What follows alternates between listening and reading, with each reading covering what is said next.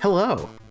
Hello. This is the Shrieking Shack. Hello. Okay, I'm gonna back that up real quick. This is gonna be the hardest part for sure. No problem. Okay. Hello. Welcome to the Shrieking Shack. I'm Xeecee. I'm Liz. And Liz is shrieking. And I think we're a little jaded, and we have been collectively, I'd say, would you say bitching about Harry Potter for a while now? We've definitely been bitching about this, the touchstone of our generation. For a long time. But I think it's time to give it its due.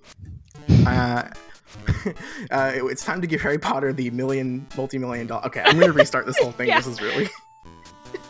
I don't know what I'm doing this one. Okay, we're going to go to take three.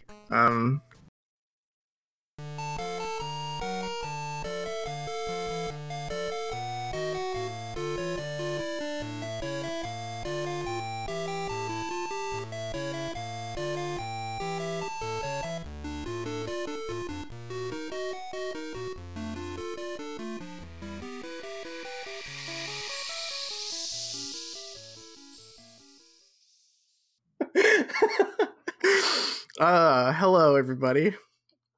This is the Shrieking Shack. I'm Xeecee. And I'm Liz. And we are lapsed Harry Potter fans walking through our once beloved series over again to see if there's still magic in those pages. That's terrible, but we're rolling. We're keeping that one. It's good. So we are, I'd say the prototypical Harry Potter fan. We are in our 20s. We grew up with the series as it was coming out. We sat through all of the movies, and I think, like many people our age, we have gotten a little tired of the whole thing.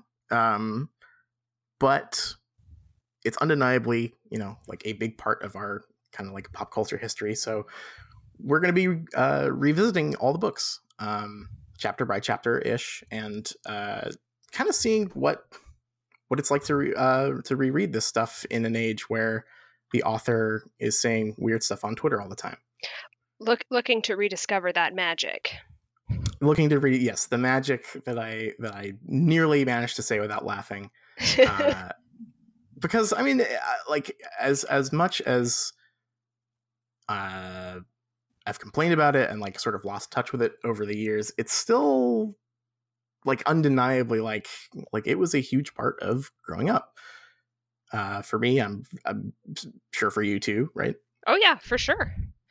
So I guess this might be a good place to bring up our like origin story here. Yeah, you might say that Harry Potter brought us together. Yes. So we met in college, and you were not dressed in a Harry Potter costume at a bad Halloween party, but your roommate sure was. Oh yeah, she sure was. I was a B, and we were in the $40 prepackaged costumes from Party City. That probably cost $1 to make. And my roommate and great beloved friend at the time was, I don't think they were able to say Gryffindor, but red and gold Hogwarts student, slutty edition. And I don't know if I should say slutty. Well, you did, and we're keeping it. I did say that. Off we trot. And she and I were great friends, but I have a great memory of going into her room, and I was a college freshman, and looking around. She had all the like Harry Potter movie posters on her wall, and she said, or I suppose I asked, I was like, "Oh, you're a Harry Potter fan?" And she's like, "Oh yes, I'm a huge fan." I was like, "Yeah, but I sure didn't like the 6th and the 7th book," which was probably not the nicest thing to say. Like off the bat. Yeah, just that was my kind of takeaway, but I think I was still kind of brokenhearted from the way the series ended, and I'll just never forget the look on her face, and just, very serious, looked me in the eye and said, well, it's J.K. Rowling's world. She can do whatever she wants. Which, to be fair, completely true. Yeah, and she did. She did it. And boy howdy, does J.K. Rowling continue to dictate what goes on in her magical world. We are not there yet. It will be a while, but one day we will get to all 5 hours and 15 minutes of Harry Potter and the Cursed Child part 1 and 2. Oh God. and see how Harry adult Harry lives. But yeah, no, Harry Potter, like I'm totally with you. The 6th and 7th book, I remember, because I did the whole thing, like going to the bookstore at midnight and Oh yeah, reading it all night and like finishing it in like 2 days or whatever. And I think the 6th book, it was like you kind of enjoy it in like a stupor, like the first time through I was like, yes. Well, I read it, like I finished another Harry Potter book, wasn't that great. And it like wasn't until, I don't know, like I'd say like even maybe like weeks or months afterwards where I was like kind of like picking through it, because up until this point I had been really into reading the like fan theories. I even had like books on like the fan theories. Oh yeah, that actually had some really cool stuff in them, and like everything in those was so much more interesting than what we got. Which isn't to say that like fans should dictate where stories go, but it was more that like the things that they were able to piece together made the previous books more important. And like books 6 and 7, I just really remember like all the Horcrux stuff, all the Deathly Hallows stuff. It's like none of this was ever mentioned or mattered in the previous 5 books, and it just feels like all of that was for nothing. And so that's where I got really disillusioned with the series. Yeah. And like up until that point, I had been like, I was the kind of I listened to those audiobooks like religiously. I was into the games. I was into like there were those Harry Potter bands that were like making stuff. It's like I was deep into that stuff, and it was like this really weird, slow realization that like, oh, this isn't good.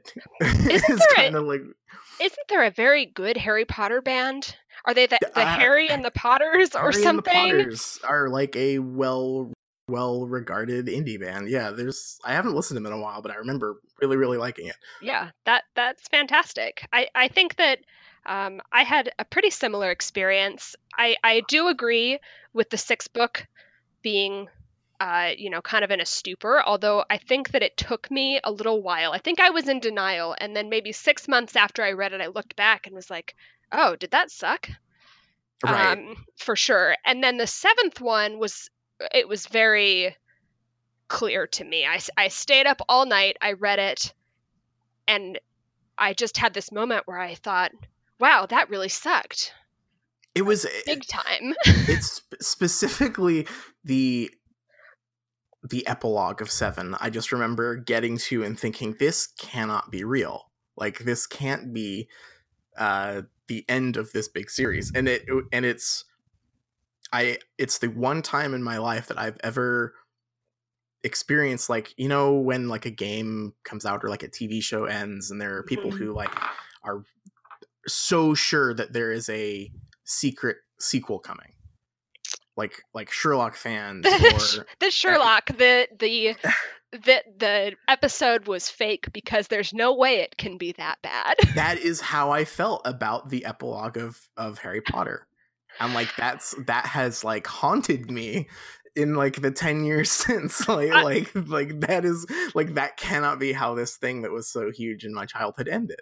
I think that I'll extend it to the entire 7th book. I'm hoping that I will find the magic. Something magical in that book, but I think the whole thing is epilogue quality. The camping descriptions are probably beautiful. Can't wait. But we have a long journey. ahead of us to get there, because we are going to be giving the entire series a reread. Woohoo! And before we dig into the first, we read the first 4 chapters of book 1, which Philosopher's or Sorcerer's Stone. I don't really care which one we go by. Are we going by British rules or American rules? I read the All-American Sorcerer's Stone. Okay. The further we get, the weirder the changes are going to be. But right here, it doesn't really matter so much. The before we get into that, what were you expecting? Like, what were you expecting from these first 4 chapters? I suppose 2 things. One, I thought I was going to be horribly bored. I thought it was going to be a slog. The first 4 chapters are the Dursley chapters, right? Mm-hmm. And I was dreading it. I was like, this is just going to be the worst part. The second thing that I was expecting, and this probably comes from me being our resident fan fiction expert. Oh yeah. I thought that the child abuse was going to be horrific to read again. Mm-hmm. And part of that might be how it kind of develops as the series goes on, and part of it might be that it is a fan fiction trope to write the worst, most horrible Dursley abuse possible, right? Yes. Like, just awful. So those were my expectations overall. What about you? Yeah, I first of all, I had completely forgotten that the prologue was a prologue that focused on Vernon. I think somewhere along the way, I like the movie structure had like supplanted my knowledge of the book, and I was expecting to be very bored with the delivering Harry as a baby scene again, which I've like just absorbed a million times in different things of pieces of media. I was expecting like flagrant, well, not flagrant's the wrong word, but like really obvious divergence from what would eventually become like the world building and lore, which kind of did come true, but not in like a bad way. And I didn't remember Hagrid being so weird.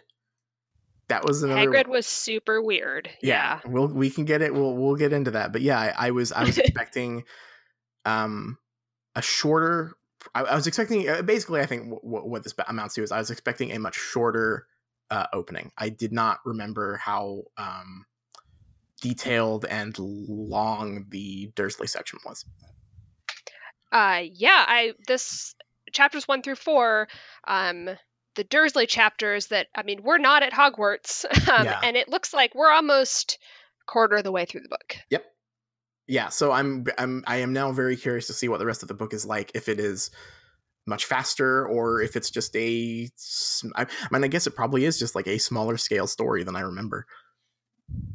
Yeah, and I guess I'll say that we talked about our expectations. I really enjoyed it. Totally. I think it's really well served by this kind of small scale story that it tells. So I guess with that, we can just jump right into chapter 1. Absolutely. Which is The Boy Who Lived. And like you said, this one is divided into kind of 2 parts. And the first part is Vernon Dursley's day-to-day life. And it takes place on the day that Voldemort dies. Mm-hmm. And he's kind of going around, and I was struck by just how funny it is. It's super Vernon funny. Dursley is so funny. It is. I think we mentioned when we were like discussing this stuff as we were reading it, it is really kind of Roald Dahl-ish. Yes. It has such a weird kind of dark but like very surreal quality to it that I completely forgot. Like I just did not, when I think of the like what Harry Potter sounds like as a piece of writing, I did not like this style did not come to mind at all. No, not at all. I think there's even some like second person language, although I don't have it handy. I feel like there's at least one point where it refers to it as a story or uses or says our story or something to that effect. Yeah, it's super like whimsical, I guess, is like it just has it feels much more like a children's book than I remember it, which is, I mean, obviously I read this for the first time when I was like 10, 11 or whatever. And like maybe just then, you know, the language just felt completely natural, but now reading it again, it feels really, really storybooky in a way that I don't think the story continues to feel like it has that sort of like apocryphal, like fairy tale feel to it that just, you know, eventually things get more detailed, like the politics of the world become more important, the characters get more defined and like are less representational, I guess. I don't know. I was really struck by what it sounded like, and it's really cool. Like I definitely enjoyed this Vernon segment. Yeah, I thought it was very charming. I think that the editing just seems really tight, probably more so in this chapter than it's ever going to be, or at least this first book. Yeah. It moves along really fast. Again, I thought I was going to be really bored, and I went through this chapter pretty quickly. I think that this chapter, it's difficult to look at this in the context of the rest of the series, because it seems to set up a very storybook kind of wizards versus muggles, but as stand-ins for, like, I guess there's childhood versus adults. Yes, totally. Kind it's of. The like inner child and like sense of wonder versus the like day-to-day drudgery thing, which it's like very clear here. Like he runs a drill company and like he is annoyed by wizards in like purple robes. Like it's very, like the imagery is really on the nose, but like in a good way. Like it's very it's like such a stark difference, and it's really funny. Like it's very like just the stuff about how he had like a perfectly normal owl-free day, stuff like that is just like really, really charming. Yeah, and like the long description of the newscast is the great. Newscast is, I highlighted that whole thing. That is like my favorite part of the whole, like everything we read. It's just so it's so surreal. And finally, birdwatchers everywhere have reported that the nation's owls have been behaving very unusually today. Like you just imagine turning into the news and like there's like, okay, and now we're checking in with the birdwatchers. Like this is what the news is. Like it's just really charming, wholesome, kind of weird and kooky, like in just like a way that it's, I don't think it's going to stay like this. I do not think so either. And I think so that's kind of the first part of the first chapter, and then the second part is basically our introduction to wizards. We meet McGonagall and Dumbledore, Hagrid and Baby Harry. Yes. Let's see. I think the funniest description that I just would like to point out is that Hagrid is very large. Like, I, again, have, like, the movie version in my head, and in the book, his feet are the size of baby dolphins. Yeah. That is the descriptor. That is a really bizarre and really great description. And, yeah, like, I think a lot of this, honestly, like, just period, this whole reread is going to be like decoupling the movies from my brain. Yeah, because we will get to the movies, but like I don't think they serve the imagery of the books well. And there's stuff in here like the conversation that McGonagall and Dumbledore have where he's like sitting in the middle of the street and they're like, he's like eating candy and they're talking about like this really big wizard war that just happened is like so great. And like not, I just don't like my picture of this scene from before I read it or reread it rather is just from the movie where it's like all dark and mysterious and like the music's playing and you know there's stuff of like ill portent happening, but like here it's just like here's this weird guy, like this lady was a cat a second ago and they're like talking about stuff and he's eating some like shitty candy. Like it's just like that's so much more there's a lot more personality here, or like surprising personality here. Yeah, I mean, Um, I think that the structure of the first chapter, I think it's really like, the first part is the Muggles and the second part is the Wizards, which I think I'm going to keep coming back to as mhm. being very weird in the context of the rest of the books, because, like you said, that part has a lot of personality, but I think it's like the Wizards have personality with each other, while the Dursleys don't. Right. There's that part where Vernon is worried. He sees, or he doesn't see the owls, but he sees the people in robes, and he kind of hesitantly talks to Petunia about it. Do you think it's their kind? And she doesn't want to talk about it, and she kind of shuts him down. Is like, don't you talk to me about that. They're very Hmm. like prim and proper and conservative. And then we see Dumbledore and McGonagall talking, and McGonagall is like snapping at Dumbledore and like being really like frustrated with him. And he is just Yeah. kind of very whimsical and He's like off on his yeah, own planet. Like yeah, he's like more preoccupied with his candy than like the like what the the gravity of what's happening. Like it's good. It's a really good like pair of scenes. yes, Um there's a real merit to how simple the story is at this point.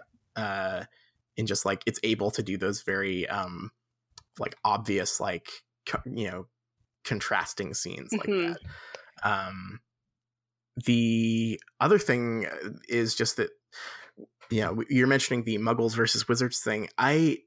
We talked about this a little bit, but do you think Muggle always was just meant to be like a just straight like non-magic user thing? There's so much kind of like Muggle just seems like shorthand. It sounds like Tory or something, yeah, like because like they keep referring to the Dursleys as like the biggest Muggles or the most Muggle, yeah, and that's not really how it gets used later on. It just becomes shorthand for anyone who doesn't use magic. But there's a especially between the Dursley and McGonagall and Dumbledore scene. There's a real sense that it is more almost like a class story. You know what I mean? definitely, Like Vernon Dursley is concerned about wizards, but like the descriptions of wizards are, they're outgoing and they're open-minded and they dress differently than like than him, and it just feels like and he, it's less yeah, or sorry, you were yeah, saying. he explicitly refers to them as hooligans. Right, yes, totally. There's a real like class consciousness thing going on here. I mean, like, he's another thing I'd completely forgotten was that the movies had like sort of implanted on me was like in the movies the Dursleys are very kind of like upper middle class, but Uh-huh. like in this he is like the Dursleys are loaded. Oh Like yeah. he is the CEO of a drill firm or whatever. It mentions that he has like a 4-bedroom house. We'll get to Dudley's presence in a bit, but like they are rich. Like they are rich. Yes, they are upper class for sure.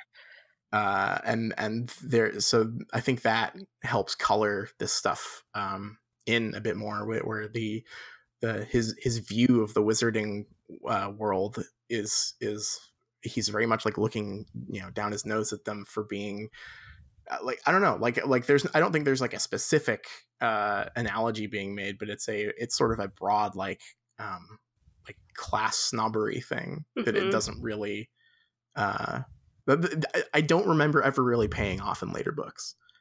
Yeah, I don't think it does, and I think that's kind of where this context is so weird, in that the Muggles and Wizards take on a totally different kind of role than they were set up to take.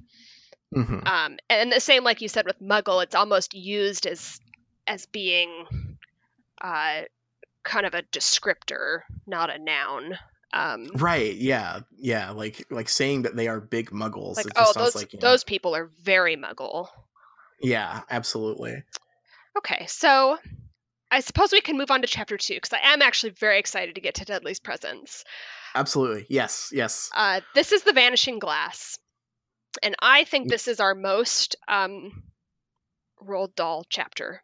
Absolutely. This is the kind of Harry Potter and the Giant Peach, in that the adoptive parents are evil and Yeah. horrible. Okay.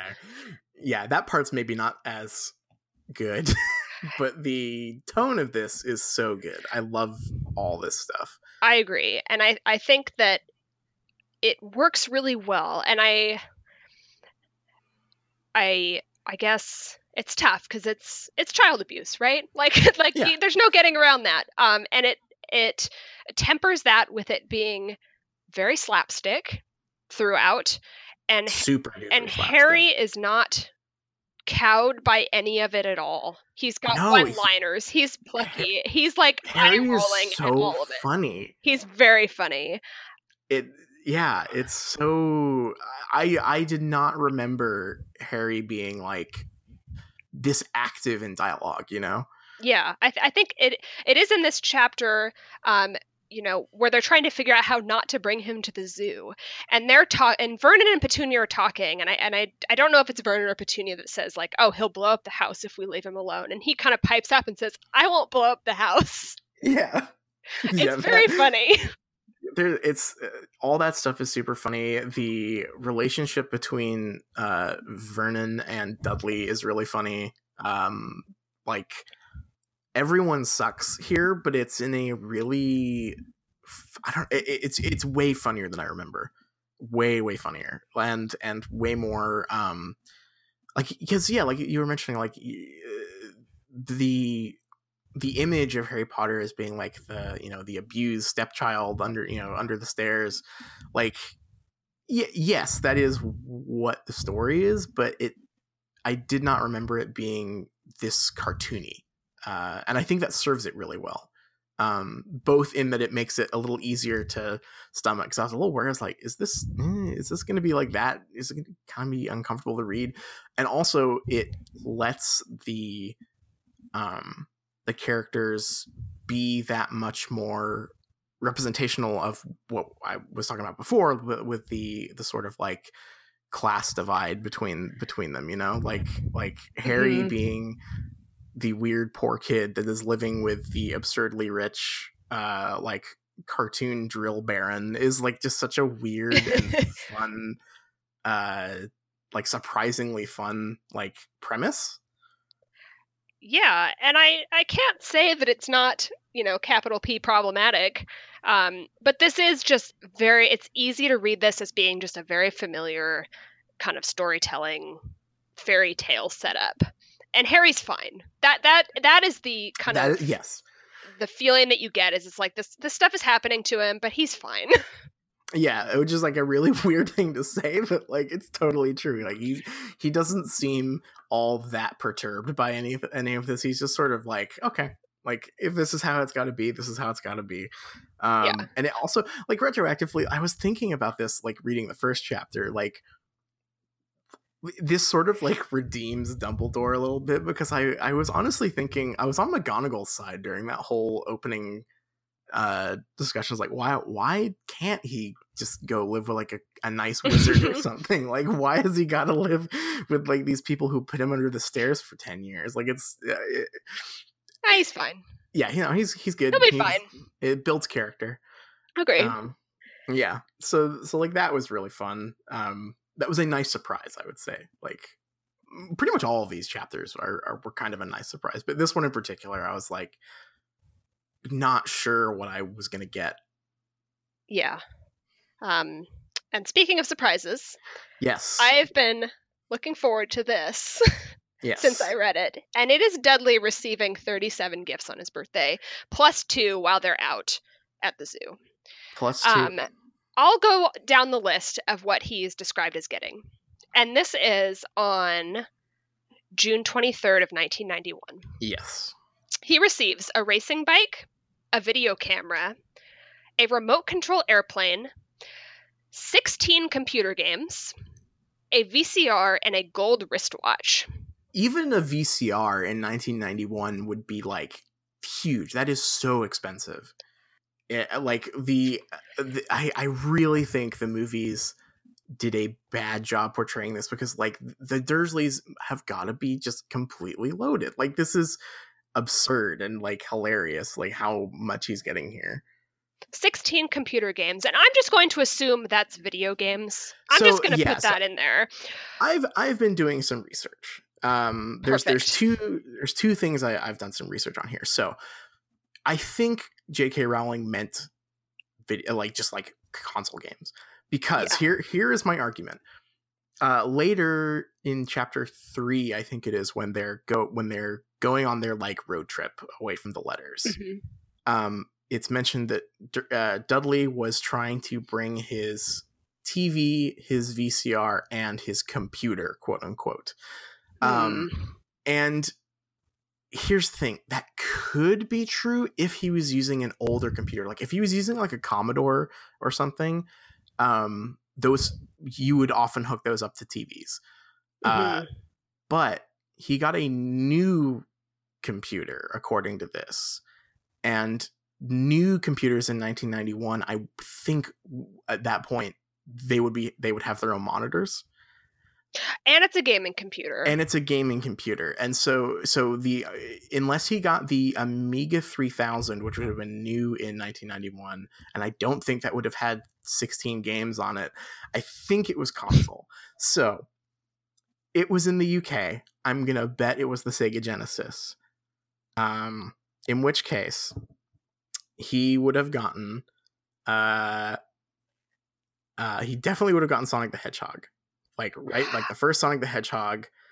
I'm just gonna... Well, I looked it up, and I didn't look at when Sonic the Hedgehog would have come out in the UK, but the release date that's listed on Wikipedia is his birthday, June 23rd of 1991. Oh, no way. Okay, you've out-researched me here. Okay, that was the only thing I looked up, and I could, because I was like, when is Dudley's birthday?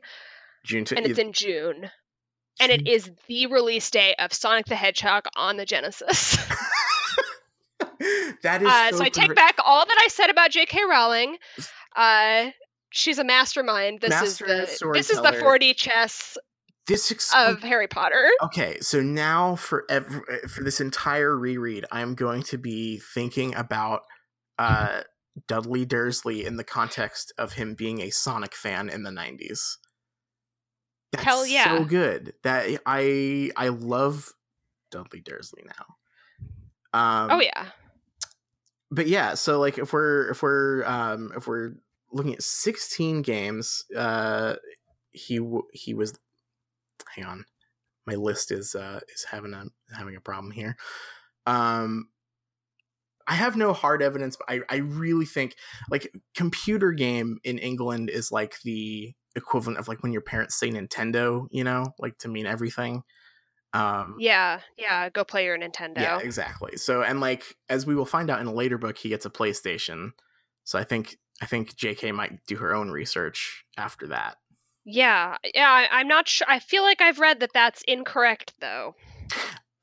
Yeah. Although maybe he had it imported. I think that has to be our headcanon, is that Vernon gets imports. Vernon gets imported. Like maybe Dudley Dursley, you know, because he's a big Sonic the Hedgehog fan. He's probably reading Game Fan magazine or, you know, one of these other ones. So he might know that you can get imports if you send away for them in 1991. At no point, unfortunately, does it say anything about him getting subtitled VHS tapes of Dragon Ball Z, but that's, you are our fan fiction expert here. Do you think that would fit his character?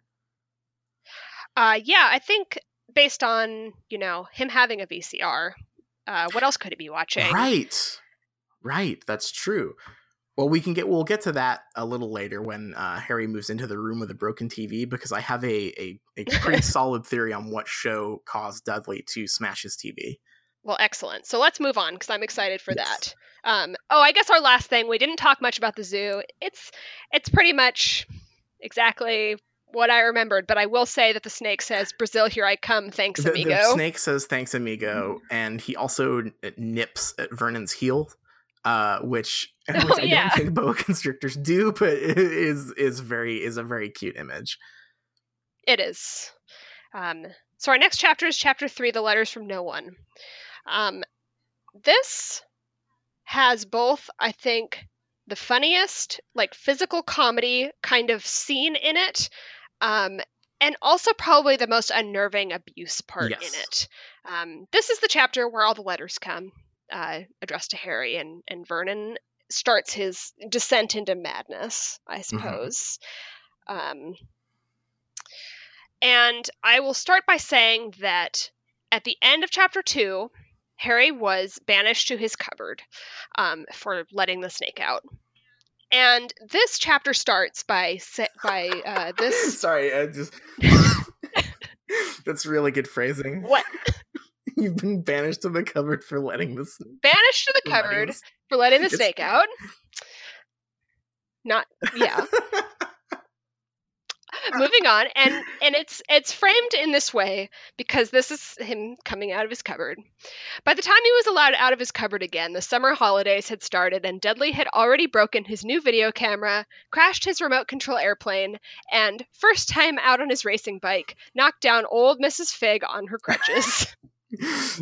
And this is, I think, a brilliant line because it's pretty horrible to trap your nephew in a cupboard under the stairs for however many weeks this is, but it reframes it as Dudley's slapstick adventures. It's really, I think that might be like up there with the newscast about the owls, is just like, this is a really funny paragraph. Like you get a lot from a little here.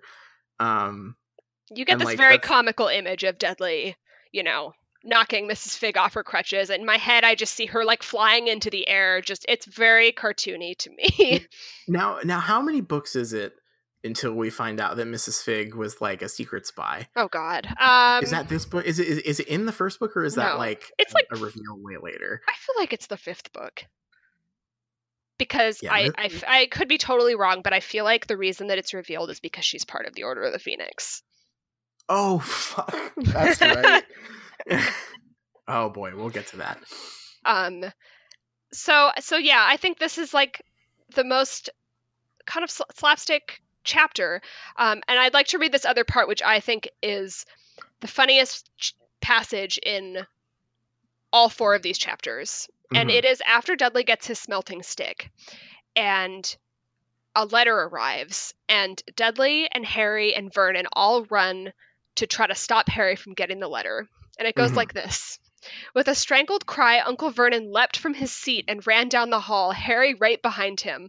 Uncle Vernon had to wrestle Dudley to the ground to get the letter from him, which was made difficult by the fact that Harry had grabbed Uncle Vernon around the neck from behind. After a minute of confused fighting, in which everyone got hit a lot by the smelting stick, Uncle Vernon straightened up, gasping for breath, with Harry's letter clutched in his hand. It's really good. It's so good. It's the imagery in this, in like the Dursley household, is just really very, very, very funny. I also really liked, just a couple pages before that, the part about the uniforms that they were wearing for the schools that they are going to be going to. Oh yeah. Because there's this great part where Dudley is walking around. First of all, this is another thing where this is way more cartoony than the films get, which is even in 1991, this school that that Dudley would have been going to is really, really old fashioned. Like this comical, like conservative private school thing that he's going to, where he has to wear a boatman's hat and like has the stick. But then the part where Petunia is dyeing Harry's or Dudley's old uniform for Harry's school, like his public school, with the he's dyeing it gray, or she's dyeing it gray, and there's just this is, I think, Harry's best zinger in all of these chapters, which is the what's this? He asked Petunia. Her lips tightened, as they always did if he dared to ask a question. Your new school uniform, she said. Harry looked in the bowl again. Oh, he said, I didn't realize it had to be so wet. Yeah, that's so good, and that's a Harry is fine line. Like, yeah, Harry is fine. The kid's all right. He's doing good. Like, without that stuff, it would be way just harrowing to read, I guess. But it works in a. It does. It works very well. With that said, I will say that I think that this one had, like I said, kind of the most disturbing part, which is when Vernon sees that the letters are addressed to his room in the cupboard. He's guilty about it. Oh yeah, I feel like that breaks it a little bit. It's the grounding moment where you sort of get the like, oh, this is real. Like, yeah, and it's like Vernon is doing something wrong and he knows it. Yeah, but it is also a really great. It is a great moment when you realize that Harry has been living under the stairs not because he needs to, because the spare room is just for all of Dudley's crap. Like, yeah, like it's really sad, but it's like I'd completely forgotten that, and it is very, very funny. The description of like all of the broken stuff in this room that like Dudley claims he needs just for like his overflow, I guess. Oh yeah, his like broken TV and his toy tank. So yes, that's the one I really want. Before I get into the TV, I really want to discuss the small working tank Dudley had once driven over the next door neighbor's dog with. I don't know what that could be. In my head, I'm thinking like, do you remember those like toy SUVs that were really popular that you could like sit in as kids? Some kids. Oh yeah, those are really weird. Electric. They're super weird. But like maybe one of those. But that also seems like, I don't know if that's a, like, even for a rich family, I don't know if that's a toy that like existed in the 90s. Yeah, I have no clue. It could be like a remote control tank, but that must be a really small dog if so. The funny part to me is that when I read working tank, I picture the gun working. yeah. I'm like, what part? Like, I assume that what it means by working is the part that it can drive, but like, yeah, if a tank can't shoot, is it really a tank? Like, then it's just a big car. Exactly. That's an armored car. It's a big car. I'm definitely picturing the tanks from Mario Odyssey. Oh, there you go. Oh my god. An updated version of Harry Potter where Dudley gets a drone, I think is like the analog here. Oh yeah, Dudley modern day. I'm sure that he is like a drone hobbyist now. He doesn't. Dudley doesn't show up in that beautiful epilogue, so we'll never know unless he's off with his drone hobby. Yeah, he's that guy. Who's the fucking Casey? He's Casey Neistat. That's him now. Yeah. But here is the part that I did a lot of very important research on. In the corner was Dudley's first ever television set, which he'd put his foot through when his favorite television program had been canceled. So, here we go. I have a list of possible things that got canceled before he got his new TV. Excellent. Grim Tales, which was like a fairy tales TV show, which like seems like maybe something he would be into. Wasn't there a Grim Netflix show or like NBC show recently? Oh, not an adaptation not of this? that grim. Oh, you mean the one that was filmed in Portland? I hope it's that grim. Yeah, Dudley's so pissed that Grimm got canceled. Me too. Yeah. God, I have different Grimm. Different Grimm. If only it had been that grim. Did I ever tell you this is good podcast content? Did I ever tell you about when I got my citizenship and I was in the big room where we swore in, and there was an actor from Grimm who was also getting his citizenship because he's from Canada or whatever, and he like stood up and gave an impromptu. What? It was so weird. He like he went over and like talked to like the woman who was in charge of everything, and like she would kind of like wave, like nodded to him, like she clearly didn't care, and he like gave like this impromptu speech about how proud he was of everyone and how much he loves being in America, and it's like he's just like this Canadian guy getting citizenship. That's so inspiring. But he was like, he might recognize me from the TV show Grimm, and no one did. I sure as hell didn't recognize him. It was very weird. I feel like his time on Grimm really qualified him to give a motivational an citizenship impromptu speech. motivational speech that no one asked for. It was very, very, very weird. Anyway, so the first one is Grimm. The second one is called The Winjin Pom. That's Winjinpom, which was a television puppet series about a talking British caravan renowned for his moaning and 5 Australians who live and travel inside him. What? I don't. The Traveler. What? The Travelers, who include Adelaide, Sydney, Bruce, Fraser, and Darwin, respectively, a wallaby, an ostrich, a spider, a fruit bat, and a wombat. That ride around in a living caravan? Yeah. Wow. And it was canceled right before Dudley's birthday. It only had... It's gotta be that. I think that's a strong candidate. There's only 6 episodes. So... Oh. So, like...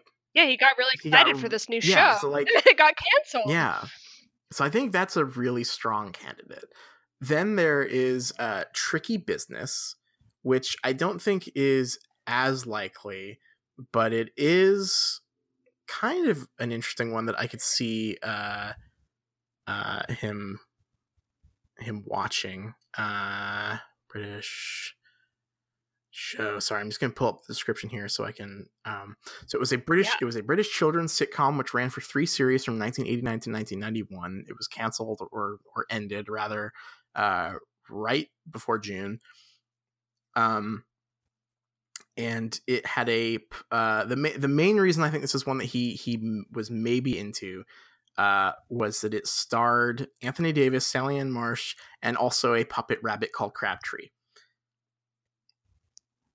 So there's a rabbit puppet, and it only got 27 episodes. That's 2 series. So, and it was on CBBC, which was like the kids thing. So I think that's a possibility, but I'm still kind of holding out for the Winjin Pom here, I think. Yeah, I'm really attached to that one. The other one is Chancer, which I think is a... Here's the thing. Chancer is not a kids show. It was a television. It was like a police procedural, like serial type thing. But it's about like this con man guy who lived in the 80s and was like had all these different disguises and would like hoodwink people. And like I could see him being into that, and like maybe it's something that he like let his parent or made his parents let him watch. Yeah, I feel like Dudley probably can do whatever he wants. Yeah. Like, I think Petunia probably puts up a little bit of a token fight, but Dudley is a kid that gets to play Halo. Absolutely. For totally, sure. 100%. Like, I don't know it, because Vernon's very, like, hyper masculine, so he's like, oh, he can handle it. Yeah. And he probably has, like, Mortal Kombat on his Genesis, right? Like at Definitely. some point. So yeah, so I think I'm gonna go with the Winjin Pom here. I think that is the show that made Dudley put his foot through his TV. But I think that of those things, that's the show that would make me put my foot through a TV. If you were told you could no longer watch the adventures of an ostrich, a wombat, a spider, a wallaby, and a fucking whatever in a moaning caravan. Can I watch this on YouTube? Oh yeah. Okay. I'm gonna have to look this up afterward because that sounds great. We're canceling this podcast, and we are going to do the Winjin Pom rewatch podcast. That's going to be our podcast with that's our Patreon exclusive. Exactly. So look out for that. Okay, so I think that pretty much takes us through chapter 3. Yeah. I guess near the end, you know, because Vernon's going crazy. He's boarding up the mail slot, and I think at this point they leave to go on this journey to the island where we meet Hagrid. So that brings us to chapter 4, which is the Keeper of the Keys. And This one, let's talk about how weird Yes, Hagrid let's is. please talk, because maybe again this is just another thing where like the movie version had like crept up and like replaced my book memories. I did not remember Hagrid being such a weird, like, of mice and men type, like, stereotype of like a man, like a slow brain guy. It's really uncomfortable in places. It really is, and they do the Lenny speech thing. Yeah, which when he talks, it's like and it's like kind of like meant to be like a thick, like, Scottish accent or something maybe, but like it's too much. It's a yeah, lot. I don't know. I feel like I could read something and read it as a heavy Scottish accent, and that is not how I read this. It, yeah, I think I guess I think that this is going to be a J.K. Rowling problem that I think is going to come up later, and I can't really say because I don't know what's in her head. But this seems like the Gringotts Goblins problem. Yes. This is her using tropes and not knowing where they come from. Yeah, that's or the vibe thinking I about get them. for sure. He Uh, feels like a yeah, character who has like some kind of like mental issue, and like, because like especially the way that like Dumbledore and McGonagall treat him in that first chapter, like as like a weird liability, and like they're unsure if he can like take care of the child or like drive a motorcycle. And it's like, this is really like, is he just kind of dumb? Are they just kind of worried because he's dumb, or is it more? And it really feels like more with like the speech stuff and like this, like the kind of slapstick element to him. I don't know. It's very uncomfortable. yeah. So in this chapter, he crushes a cake Yeah, he accidentally sits on the that he cake. has, and that kind of reminded me of the first chapter where McGonagall is really worried about Hagrid transporting baby Harry Yeah. on a flying motorcycle. Yeah. And Dumbledore kind of waves it off, like, it's fine. And Dumbledore also sends, like, a note, or no, I guess Hagrid sends a note to Dumbledore, but it kind of creates this, like, weird suggestion of a paternal relationship. Yeah, totally. Well, especially the way that he flips out on Vernon for insulting Dumbledore too feels very Yeah. much like a very weird, like, paternal loyalty thing. It's just, I did not remember this aspect of Hagrid's character at all. No, it caught me off guard, definitely. I can't remember the other character in Mice and Men's name. I know Lenny is. I mean, Hagrid is Lenny, but I don't know. Dumbledore is the other one. I was about to say Carl, but that's The Simpsons. Lenny and Carl from no, I don't remember either. But it feels. It feels so much just like the big man child trope from like a bunch of other novels and stuff, and it just really sticks out here. Like, yeah, it really rubs me the wrong way for sure. Harry as an 11-year-old seems more, and like maybe this is just a side effect of like Harry sort of being like the comic relief for his own story here, but like Harry being more like sharper as a character as like an 11-year-old than this grown-ass man who's like sent to protect him is just super weird. It's super duper weird. I will say that I did laugh at the part where Hagrid says he can't spell Voldemort. Yeah, but also that's super, like, because like Hagrid is completely illiterate too, right? That's another thing. Doesn't that come up later? Well, we know he writes a note. Oh, that's true. Yeah, in this chapter. Right. I don't know. But I did kind of laugh at that. I will say that I didn't expect that scene of Hagrid telling Harry the story of Voldemort, because I have remembered the movie version where he tells him in Diagon Alley. Right. There's a lot more happens in the Island Shack, which, by the way, I love the Dursley road trip.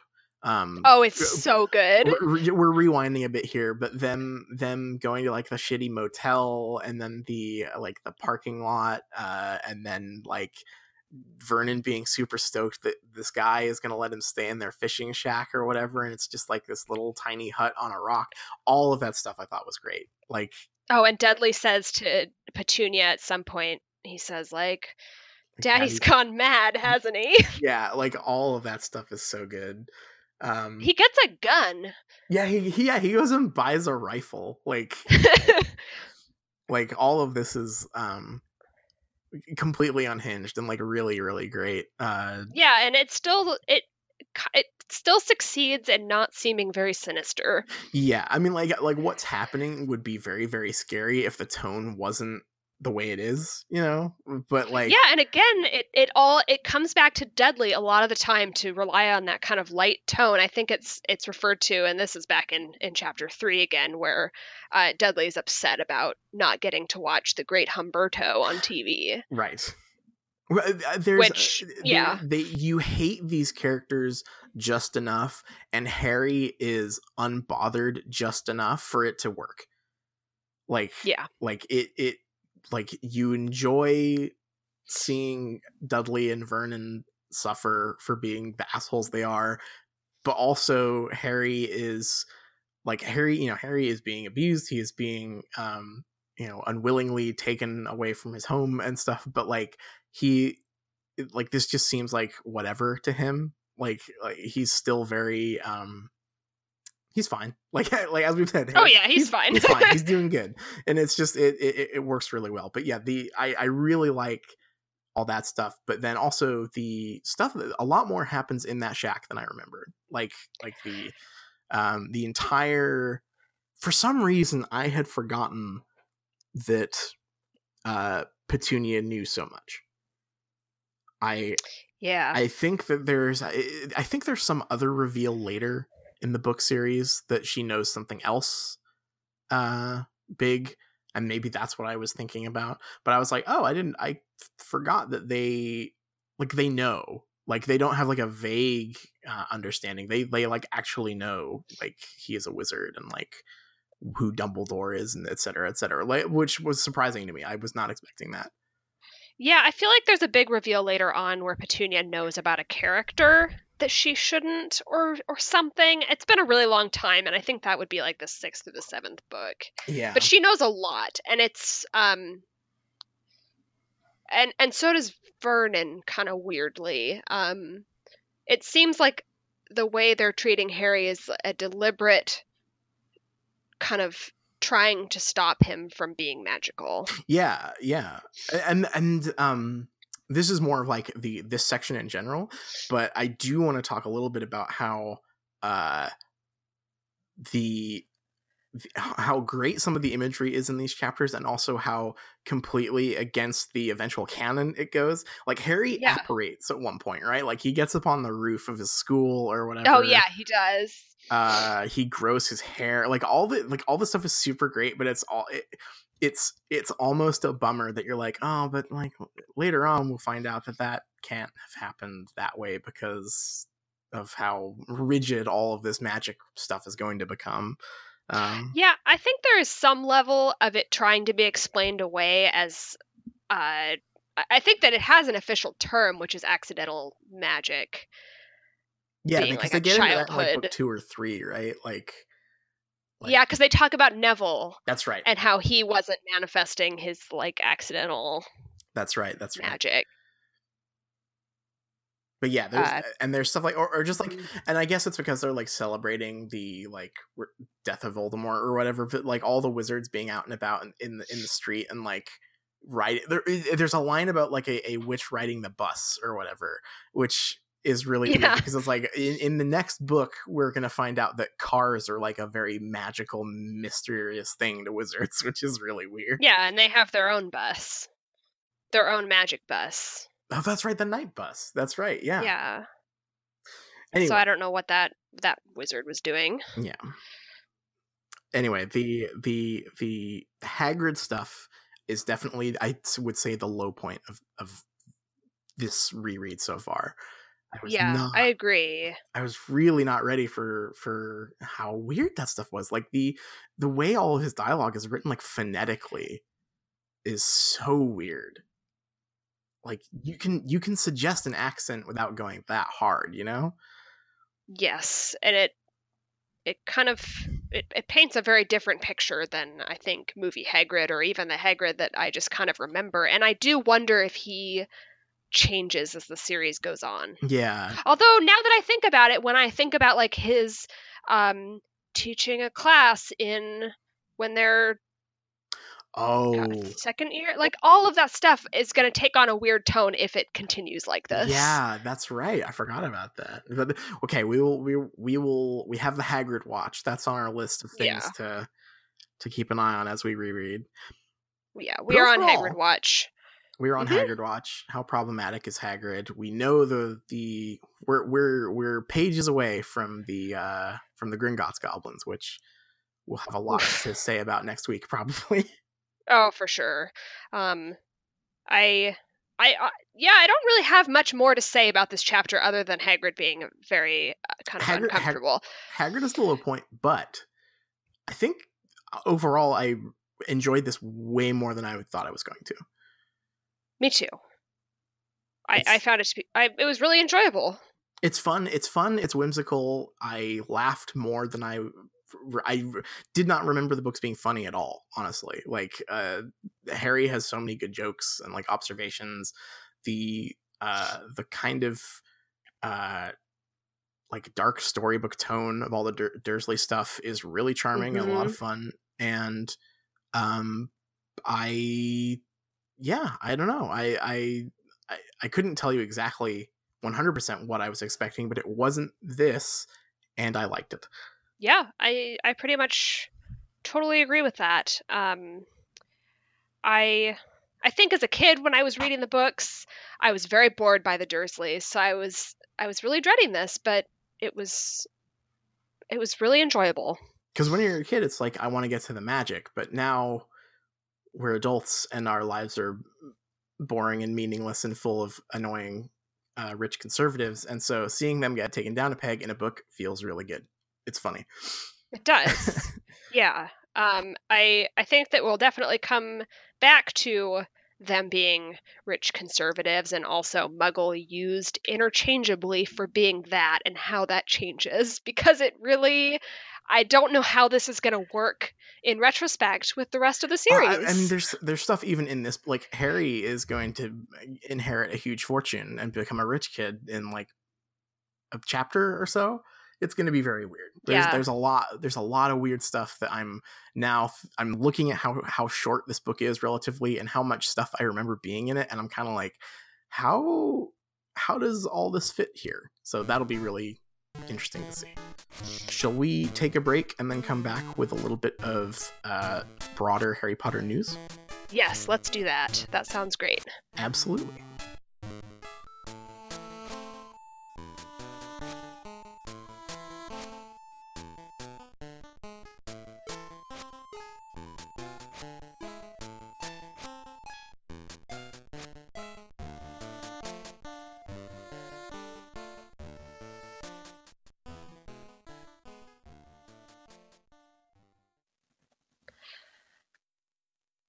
So we are back from our break and moving on to our next uh, and maybe greatest segment, which is where you bring me the latest and greatest Harry Potter news. Since That's we are right. not the only people talking about Harry Potter in 2018. Absolutely not.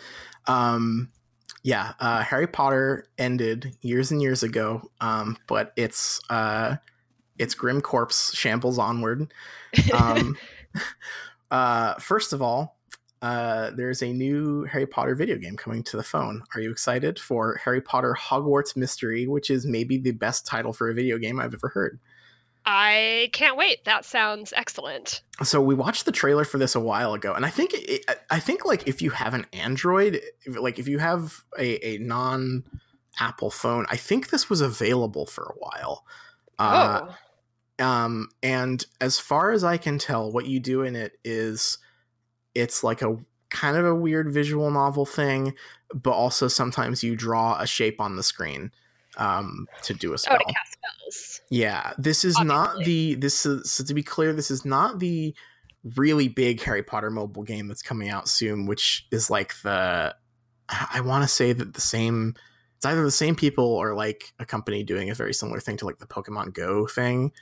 Oh Like, boy. there's one of those coming for Harry Potter, which when that happens, we might have to dedicate a whole episode to, because like the amount of news coming out. Like, remember when Pokemon Go came out and like kids found like a dead body?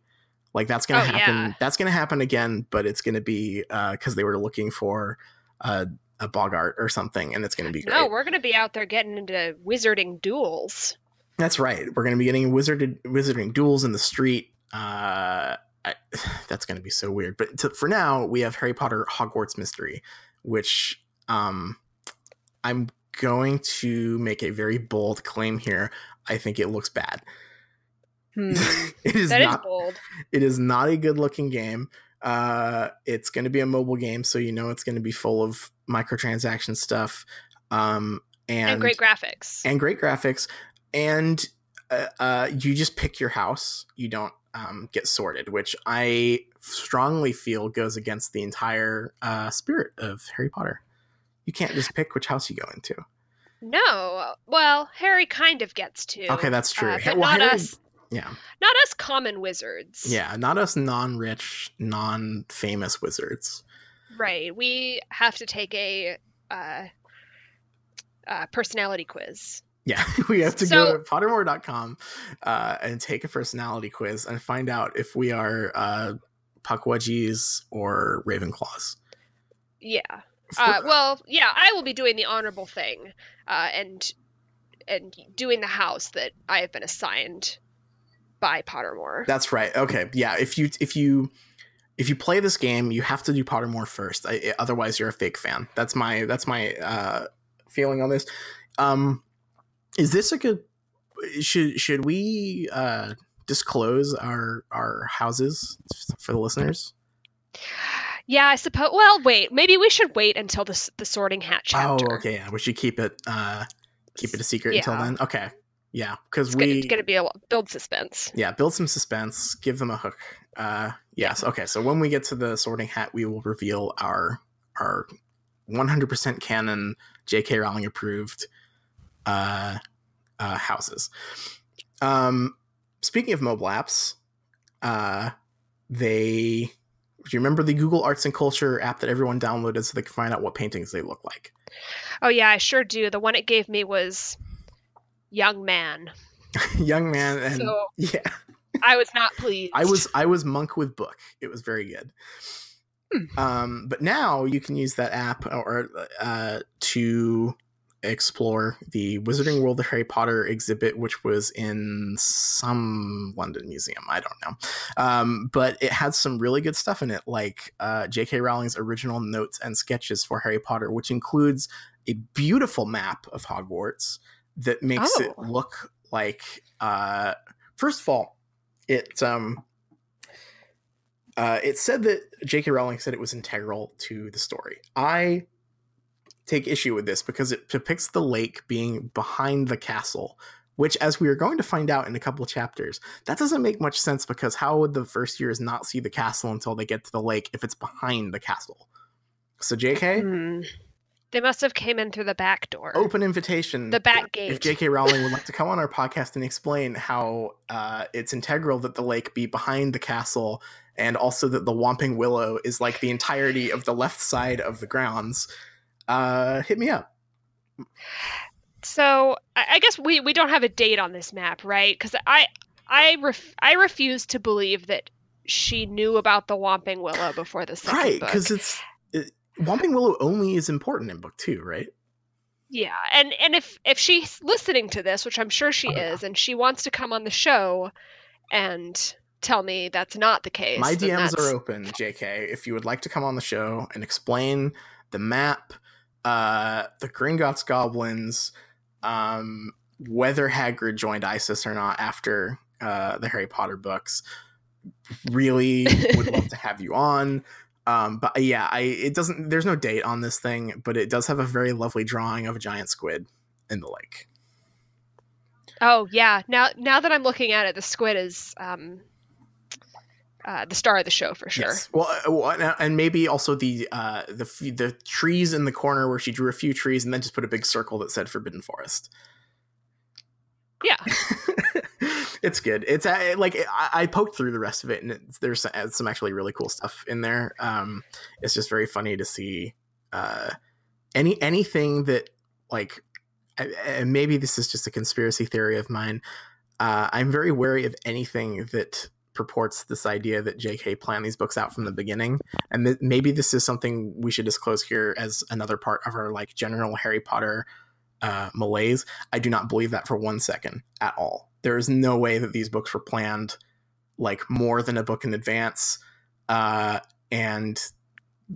the Whomping Willow is only important in book 2. Like, this is just like another one of these, like, no, you didn't plan this. To be fair, the Whomping Willow is important because Lupin goes under the Whomping Willow to get to the Shrieking Shack. However, that's right, our namesake.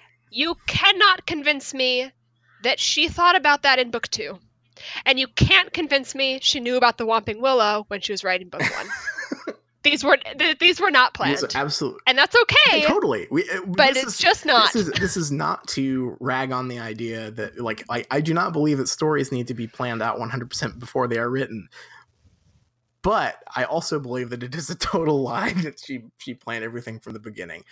We have so many pages to go before we hit this, but like, Horcruxes are the biggest piece of proof to me. That is such bullshit. You did not plan that out. Between the Horcruxes and the Deathly Hallows and the Time Turner, yeah, I'm like, ugh. okay, you're a Time Turner defender. I know. I am. I am. This is all stuff we'll get to, but I don't know if I'd say defender as much as apologist. Okay. Time Turner apologist. There's a difference. Okay. But now for a slightly more local slice of news. We go to Michigan. This is breaking news from the Michigan Police Department.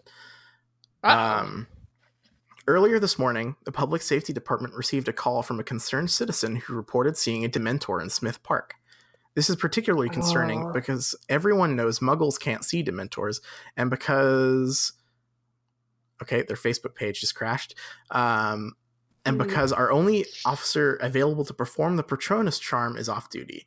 Further investigation revealed it to be merely trash, and there is a picture of a garbage bag hanging from a tree. Oh, no. Please help us keep this city beautiful and help trash find its home. Okay, first question. Yes. Muggles can't see Dementors? I thought that they were just like, they don't want to see. You know? Yeah, Dudley definitely sees that Dementor that tries to suck his soul out, right? I thought so. Because otherwise... I'm open to being wrong, but yeah, I thought that the whole thing is like Muggles are so unimaginative, they just look the other way. Right. There's some good comments here.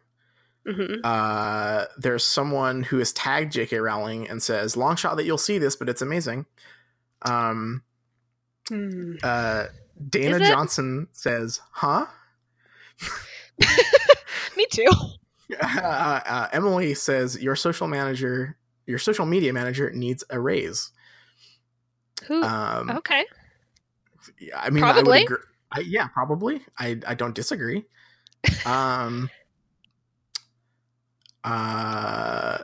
Jillian has the lore master comment here. Since the Dementors are no longer guarding Azkaban under the control of the Ministry of Magic, no one knows where they are. This sighting might only be the first. Please have quantities of chocolate on hand and conduct Patronus training with all due haste. Oh, so this is like an RP account. An RP, and yes. An RP news commenting account. Yes. That's thank good. you. Kara Brandemore says, thank you for the laughs. Smiley face. I agree with that. Huh. Yeah. It's big news out there. Everyone loves Harry Potter. It's on their minds. I don't think this happened. I'm going to say I don't believe this happened. I think that someone saw a picture of a garbage bag and they work for the police department and they thought it was funny. That's just my take. Yeah. But the this local Michigan news website has a great description of Dementors are ghost-like hooded figures from the series, which can extract the soul from a human and leave them in a cold, unresponsive state. They are primarily agents of the antagonist Voldemort and his followers. Online Potterheads were quick to respond and share the humorous post from the Essexville Public Safety Department. Yeah, don't you just love when the police make their funny posts? There's nothing, you know, you got to respect the cops, and it's so much easier to respect the cops when they are telling funny jokes about books you read. About responding to garbage. About responding to a garbage bag hanging from a tree. Yeah, good stuff. Yeah, there's honestly, this is one of the reasons I wanted to do this podcast. I've put a news alert for Harry Potter like on my phone, and it's like every couple hours, honestly, there is something like this. Like, we will never run out of content, and maybe that's the problem with Harry Potter. It never ends. It never ends. Please read another book. Please read another book.